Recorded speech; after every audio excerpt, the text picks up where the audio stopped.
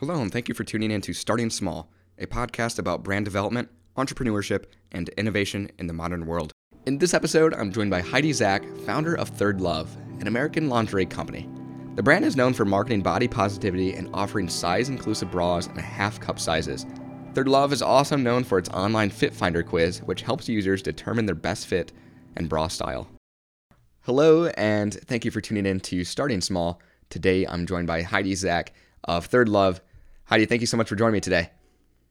Excited to be here and talk to you. Yeah, so I'd like to start out with your upbringing. Where did you grow up, and what would you say your childhood was like? I grew up in a town called Youngstown, which is not Youngstown, Ohio, is Youngstown, New York. It's about 15, 20 minutes north of Niagara Falls on the New York side. And it was a small town. I mean, my town had probably 3,000 people in it. So it was pretty small. It was pretty rural. And it was reasonably simple, I guess. You know, there was one elementary school, one middle school, one high school. Yeah. You know, everyone sort of knew each other. It was a pretty small community. And yeah, I don't know. I think it was more rural than it was urban. That's for sure. Got it. So growing up, what were some of your aspirations and interests? Did you sell any lemonade stands or sell any products or anything like that growing up? Yeah, no, I was not the person who was the young entrepreneur necessarily. My first job at 14 was working at a farmer's market in Youngstown where I grew up. And it was a very large farmer's market. Yeah. And so I did all the in-store merchandising of the produce. We had an old-fashioned cash register from, I think, the 1800s, and we would write out all the orders. And there was a lot of customer service involved. And as you could imagine, small town, you kind of knew a lot of people who came in often. Yeah. And, you know, I had other jobs as well in high school and college, from waitressing to teaching at summer camps. But, you know, for me, I did always really like retail. So that was definitely something that I enjoyed. And a lot of my, you know, what I would call my more summer jobs revolved around the retail space. Certainly. I saw you went on to study at Duke. What did you end up studying there, and what was that overall experience like? And were you involved with any athletics or clubs? Yeah. So when I was in high school and actually younger, I did competitive gymnastics most of my sub 18 years old. So I spent 20 hours a week at peak doing in the gym. Yeah. And I, you know, as I thought about college, and I wasn't good enough to do D1 or D2, but could have done potentially D3. Just really made the decision that I wasn't going to do gymnastics. It was just had gotten to be a lot, and I wanted to just focus on the college experience. So, I ended up going to Duke. It's kind of a funny story because this will age me, I suppose, but I was looking through the U.S. News and World Report book, which was really kind of what, you know, there was the internet, but no one really used it at the time. So, I mean, I would go through this huge, you know, Bible of a book, and I was reading about a lot of different schools. And my parents wanted me to stay closer to home. And I stumbled upon Duke. I had kind of heard of it, didn't really know a ton about it. And I read the description and I was like, this sounds like the right school for me. And my parents were like, Duke, North Carolina, like, what are you talking about? And they were like, well, if you get in, we'll go see it. Yeah. And so I had never seen it. I hadn't visited, and I applied early, and I ended up getting in, and then we went down there to see it. So I actually had gotten into the school before I had visited it. Wow. But, you know, said yes. And that's how I ended up at Duke, where, you know, I was a tour guide at Duke. I gave other students tours, and I also worked at the local YMCA teaching gymnastics in Durham, and I waitressed and did a lot of other jobs as well while I was there. Incredible. So what did you end up studying there? And what were some of the aspirations through your experience there as well? Yeah. So I originally thought I might want to be a lawyer, and I started off doing a lot of poli-sci. Then I decided, oh, this is not a good idea. So I ended up majoring in economics. I minored in poli-sci, and then I also got the year I was there, while I was there over those 4 years, Duke implemented a brand new program, which actually still exists today.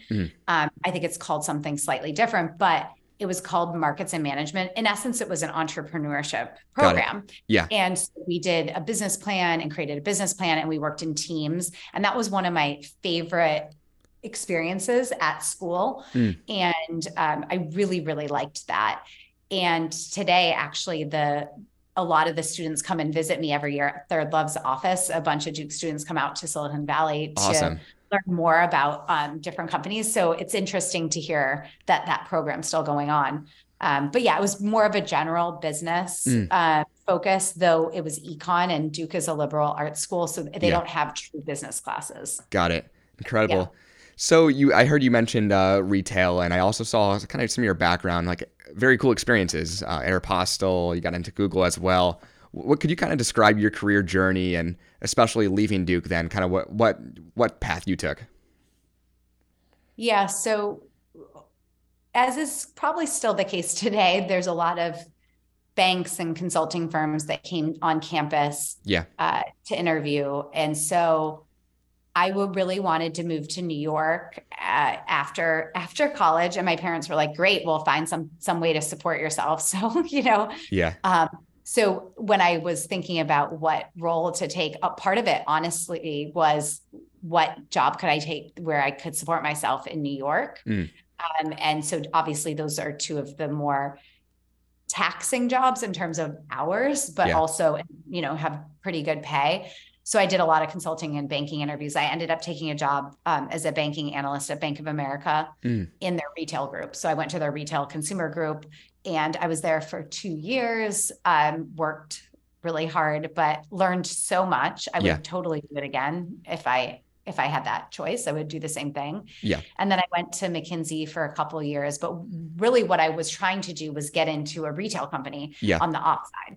And what was really hard, and one thing that I came to realize, was that it was really hard because everyone was trying to get me to go to the finance department, because that was my background, right? So I got a lot of job offers that were more like financial analysts at a retail company. I'm like, I don't want to be in finance my whole life. Yeah. And I knew that. And so that's kind of how I made the decision to go to business school, was because I really wanted to sort of change my functional area and keep retail, but move to the company side. And all of those movements, seemingly were really hard. It was also, when I graduated, there was a recession. And so there wasn't as many opportunities. And so business school made a lot of sense. So that's why I went to business school. And then business school, basically, it was kind of the same as undergrad, where a lot of people and most of my classmates took jobs in banks and consulting firms, both for their summer internships and after they graduated. And so I was one of the last people in my business school class to get an internship. Wow. I remember talking to my parents. I think it was legitimately end of April, early May. And I think classes were ending like around Memorial Day. And I did not have a summer internship, and everyone else did. My parents were like, "You went to this business school. It's really expensive. You're, this time and money. And like, what do you do?" And I was like, retail companies hire at the last minute. And I was doing cold emails and cold calling companies to find a summer internship. Oh my goodness. So my friend and I, we were both leaders of the retail club at MIT. We would get together. We'd open a bottle of wine. We'd have a glass of wine. This is like end of day after classes. Yeah. And we just start cold outreach and cold emails, putting together a list, figuring out contacts, and just reaching out. And I actually got in touch with the head of HR at the time at Aeropostale. And he was like, "Actually, our SVP of new business is looking to bring in a summer intern this summer." And so I took the train from Boston to New York. I went in to meet with him, and I ended up getting that summer internship, which turned into my job. But definitely it was not because I was just taking interviews of like what came to campus. It was a lot of scrappiness trying to find the right job. Wow. I love that. It kind of correlates with your college journey early on using the book. I'm curious, how did you find these contacts? Was it online? And then how did you navigate towards like HR, get a hold of them? How did that work? So it's interesting. I had taken this class at Duke, which is a really good class. It was a sales class. Mm-hmm. And what was really interesting is that, one thing you come to realize, I think, especially after business school, is it's always these classes that you're sort of like, what's the point, that are the most impactful. So if you think about sales is something everyone does at their job. It doesn't matter what you do. At ThirdLove, if I think about today as a CEO, like, what do I spend a lot of my time doing? Like, I'm in sales. Yeah. Like, I'm selling ThirdLove to a partner. I'm selling ThirdLove to investors. I'm selling ThirdLove to potential candidates and employees. For sure. So I had taken the sales class, and it had this method of how you reach out. Like, what's the intro? How do you talk about the person and say something unique to them to get their attention? And then how do you keep it short and snappy and make it really easy for them to say yes to something? So there's a bunch of these things. So really using that format, and then always following up with a phone call. And again, I think today, picking up the phone and trying to get in actual contact with somebody is really important, because if you can get somebody on the phone, a lot can happen. Yeah. So it was just a lot of kind of perseverance of reach out. I hope you guys are enjoying this episode so far around Heidi's entrepreneurial journey. I'd like to say thank you to our mid-break sponsor, Magic Mind. So if you're like me, you have to keep your mind focused on so many different things, and balancing that is critical. And how do you do that without getting distracted? When I'm editing these episodes, there's a lot of components go on. Very often, balancing all these different duties within the podcast and also my business, I can get distracted very easily. I used to resort to a lot of caffeine and finding ways to keep my energy up and also maintain that focus. So I found this shot that you simply drink, it tastes great, and it has functional ingredients that helps energize myself, keeps my focus, and also kind of reduces that stress. I've been trying Magic Mind for the past few days, and while I'm editing this episode, I've been noticing a drastic change in my focus, raising my output and maximizing my efficiency. Instead of increasing my caffeine intake, I've been substituting with these shots, and I've been noticing a massive change in my overall workflow. Some of the functional ingredients they include is matcha, ashwagandha, lion's mane. Of course, these all revolve around nootropics and brain function. So whether it's editing a podcast, managing your workflow, or whatever that busy lifestyle you have is, I highly recommend Magic Mind to balance that out. The Magic Mind team created a super offer for me to share with you guys. You get up to 56% off your first subscription in the next 10 days, and 20% off your one-time purchase, and 20% off your one-time purchase with code StartingSmall20. You can get it at the link in this description, and make sure you redeem that discount code StartingSmall20, but make sure to hurry, because that 56% discount only lasts 10 days from this episode airing date. I hope you enjoy the rest of the episode. So I would love to hear kind of around this time, 2012 is when ThirdLove comes to play. When did the ideation happen? What was the inspiration, and where were you working at this time? What were you doing? Yeah. So after I had been at Aeropostale about 5 years and then moved to the West Coast to Silicon Valley. And I ended up, instead of going to another retailer, which I was debating doing, I ended up going to Google because I really wanted to work for a tech company.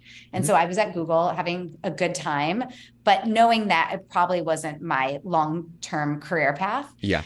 And I was honestly just inspired by all these entrepreneurs I was meeting. Yeah. And at that point in time, I kind of had that moment where I was like, I think I could do this myself. And so, but didn't really have a business idea, or had some ones that were great ideas. And then I was shopping at a Victoria's Secret store. So, I had that moment. I was in the mall in the Victoria's Secret store buying bras, not a great shopping experience, the smells and the velour and the pink stripe bag and all the things that I realized walking out the store that I really disliked. And to me was anti who I was as a person, yet I was spending my money with this brand because there weren't really other options. So when I went home that night, I was doing a lot of online research because I'm like, somebody's got to have an online bra brand. And there were none. And by none, I mean vertically integrated, kind of digital first.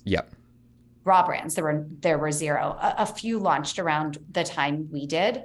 At that time, there were none. And D2C, direct to consumer, wasn't a term. It didn't even exist at that point. So there was a real opportunity, obviously, to go after a huge titan in the industry who had not evolved very much at all in 30 years. For sure. So going on, what was the prototyping process looking like? What were you trying to solve with kind of Victoria's Secret and kind of transferring into ThirdLove? What were you trying to solve in that market? Yeah, a couple of things. I mean, on the product, more sizes, more inclusive sizes. So Victoria's Secret now has a lot more sizes. At the time, they barely went above like a double D. Mm. We went much higher in terms of our cup sizes. We're still the only brand in the world that offers half cups. So we have this A.5, B.5. So just like shoes have half sizes, our bras have half cups. Yeah. And that offered a lot better fit for women. So that was like one point of differentiation. The second was really a brand for the modern woman. So we were one of the first brands to really take a step back and say, what does it look like to market to women instead of men in intimates? And then the third was really the digital experience. So how would we sell a product that's super hard to fit? Yeah. Online. And that was actually a huge question we would get from investors in the early days, is like, how, if it's such a fit heavy category, how can you ever sell it online? So having our fitting room, developing that technology to really allow a woman to be able to find her size from the comfort of home was hugely important. Yeah. I mean, obviously something that, Victoria's Secret wasn't doing any of those things at the time. Yeah. I would love to hear about, especially like the virtual styling. Did that launch when ThirdLove launched? And how did that kind of software, how does that look? Yeah, I mean, we actually originally launched with an app. So we had technology on an app that let a woman size herself. And what we came to find over, a year or two was a lot of early adopters were super comfortable with our iPhones. And this is iPhone 3 and 4. So early days of iPhone, right, using it. But a lot of other people were like, I'm not comfortable shopping through an app or sizing myself this way. So we transitioned from the app to our fitting room in probably like 2016, I think. Yeah. And since then, it's really been a web-based version of how we help a woman find her size. I would like to dive into the 24/7 t-shirt bra, which really ThirdLove is kind of like revolves around, specializes in. Can you kind of describe that product line and what inspired that specifically as well? Yeah, so that was our first hero product, because when we set out to build our first bra or create and design our first bra, it's like, what's the bra that is the ubiquitous bra that most women wear every day? Yeah. And what we call it, women call it the t-shirt bra. And what that means is it's sort of your everyday bra. It's that bra that you can wear under almost anything, and it makes you look good and it makes your clothes look good. Yeah. And so our idea was, how do we build a better t-shirt bra? So at the time, a lot of t-shirt bras had really hard foam cups. They were very kind of made you look a little more artificial. And so we used a different type of foam that was super lightweight, really conformed to a woman's body shape, and just had a much lighter, more natural look and feel. Yeah. And we always said, it's a bra so comfortable, you'll forget you're wearing it. And so that was really the idea behind this bra, was, could we create something that she would forget she had on during the day? And that's what we really did with our hero product. Incredible. Which is still our number one seller today. I mean, we have a lot of other styles, but still today, it's still our top seller. That's amazing. So what about marketing, especially at launch? I'm sure it kind of changes into today, but how do you market? Kind of explain. You mentioned direct to consumer, the investors were questioning, but how do you market, especially a bra online? What did that look like? Yeah, look, early days till now is very different. Yeah. In the early days of ThirdLove, no one knew who we were and no one trusted us. Today, if somebody hasn't tried it, they've probably heard about our brand from a friend or have a friend who wears it. Yeah. But in the early days of ThirdLove, we had great bras. I was doing our Facebook ads at the time, and our CPAs were like hundreds of dollars. And we're like, this is not going to work. Yeah. And we knew we had great product. And so we came up with this crazy idea, and it was called Try Before You Buy. And the idea was, we'll ship a bra to a woman, let her take the tags off and wear the bra for 30 days. And if she loves it, she keeps it and she pays us for it. If she doesn't love it, we'll pay for return shipping. Wow. So to de-risk the whole purchase and also not take any cash up front. When I say this today, everyone's like, whoa, well, these programs exist and, all yada, yada. And like, we were the first to do it. And then people copied it because it was pretty impactful. And so and there's a lot of other services that kind of offer this experience. I mean, we built it by cobbling together a bunch of stuff on the back end, all this stuff. It was crazy, but it worked. Yeah. And so, really, because no one knew us, it was really, really important. We were able to convince her to try us. Today, I think we have other challenges. There's always a challenge you're overcoming. I mean, today we have a lot more styles. And so it's really about how are we communicating, the value of those styles to a customer in a way that really makes sense, that's compelling, But marketing is, look, the landscape is constantly changing. The customer is constantly changing. So it's a never ending cycle of trying new things and testing and learning. With those learnings and the feedback with the marketing, I'm curious, do you find a main demographic for ThirdLove, age range, roughly? I know it's universal product for women, but what would you say? Yeah, I mean, the core is the 25 to 50-year-old woman. I would say it's more probably about her household income or her mindset than it is her age as much. So we kind of refer to it as adulting. I think there's some point in your life where you want better quality products. You want things that aren't going to fall apart. You want things, it's quality over quantity. So I think that's really an important milestone. And some women may act that way when they're 18, or some women may be 30, but it's more of an outlook versus an age. For sure. That makes sense. And then I saw last year that you guys actually acquired Kit Undergarments. Can you kind of explain the inspiration behind that, especially bringing on a whole new kind of product line with what they were selling? Yeah. So because on average, our customer is in, our top demographic is 30 to 40.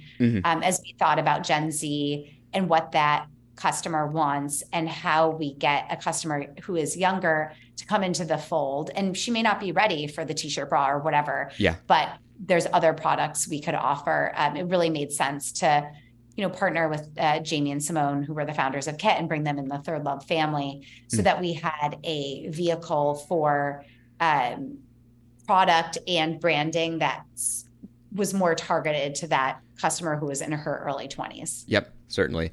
I'm curious, how does the two work together? Are the co-founders still working with you guys as well? How does that look? Yeah. So it's still early days. We're still figuring out the exact product positioning and the exact brand positioning. So that's still a work in progress. And we're just still kind of testing what's working. Yep, certainly. Kind of concluding here, I would love to hear what is besides the t-shirt bra, what would you say, like, line wise, is the top seller for ThirdLove? You can even add in their underkit garments with there as well. Yeah, so we have a couple top long running styles, a plunge bra, a fuller coverage bra, but I would say most exciting has been, we launched in sports about 1.5 years ago. So we have an active bra called the Kinetic, and it's a cup band size sports bra. So same bra sizing as our regular bras. And that's growing really, really quickly and has done really well. So it's exciting not just to be in a different bra, but it's really truly a different category. I mean, active is a whole nother category. And then we've been launching a lot of new styles lately, like our minimizer and our unlined bra, that have just been really well received and have really gone well above what we've forecasted. So it's exciting to see there's a lot of market potential beyond kind of the core of what we're doing. And more to come too. I love it. Well, I like to conclude each episode with this. If you can share one piece of advice with an aspiring entrepreneur, maybe something you've learned or regret along the way, what would you say that would be? Oh, this question. There's so many things. Let's see. I think that when you are hiring, and I get this question a lot from earlier stage entrepreneurs who are going to hire their first 1 or 2 or couple employees, I always say what you should do is take a step back and create a list, right? And on the list, you should write a couple bullets. It doesn't need to be that many, 3 to 5, of what are your superpowers? What do you love doing? Right? And really identify and write it down. It's really important you write it down and you look at it. Because usually what you're good at is your superpower. It's what you enjoy doing most of the time, almost all the time, 99%. And then think about your business and where you are at any moment in time, because it changes, of course, as you scale, and what's super important for your business to be successful. What are those skills? What are the things that need to get done tomorrow to make your business successful, and list out a couple of those things. And then see where there are holes, because there's you and your skill set and what you're really good at. And then there's the things that are crucial, super crucial to your business, right? Whatever those couple things are. And if you do that, then you can really identify, if you're going to hire 1 or 2 people, like what what do their superpowers need to be? Yeah. Because I think oftentimes, and I've done it myself, you get kind of convinced that you need something because somebody else told you they hired somebody Yeah. in a similar business, or you hire somebody who's very similar to you because you like them and you get along with them. Yeah. It's a terrible idea because in essence, you're not solving for your real needs. So I think being very strategic when you're making hires, this is a very long-winded answer. No, this is perfect. This is perfect. But yeah, I think really being really thoughtful because you don't have that much money to spend on hires. Yeah. And I just didn't do that well for a long time. I mean, I normally don't ask a follow-up after that, but I would love to hear what were those first hires for you. That's a good point. Well, I did. Well, I should say the first hire actually did follow this because the first hire was a bra designer who's my co-founder who's still at ThirdLove. So that is very obvious. If I want to start a bra company and I'm more the business side of retail, the first person I should be looking to hire is somebody like her, who is creative and a designer and all the things, right? So that made sense. I don't have other specific examples other than probably then maybe, my next 5 or 10 hires weren't maybe as strategic in terms of just skill sets or, what I needed someone to execute on. For sure. Yeah. Awesome. Well, amazing. Heidi, thank you so much for joining me today. And to the listeners out there, make sure to check out ThirdLove at thirdlove.com. Hey, thank you for listening to this episode of Starting Small. If you would, leave a review on whatever platform you're listening on. Also, follow Starting Small on social platforms and make sure to subscribe to our emails so you don't miss anything on Starting Small Summit, more podcast episodes, or our online blog. You can find that link in this description.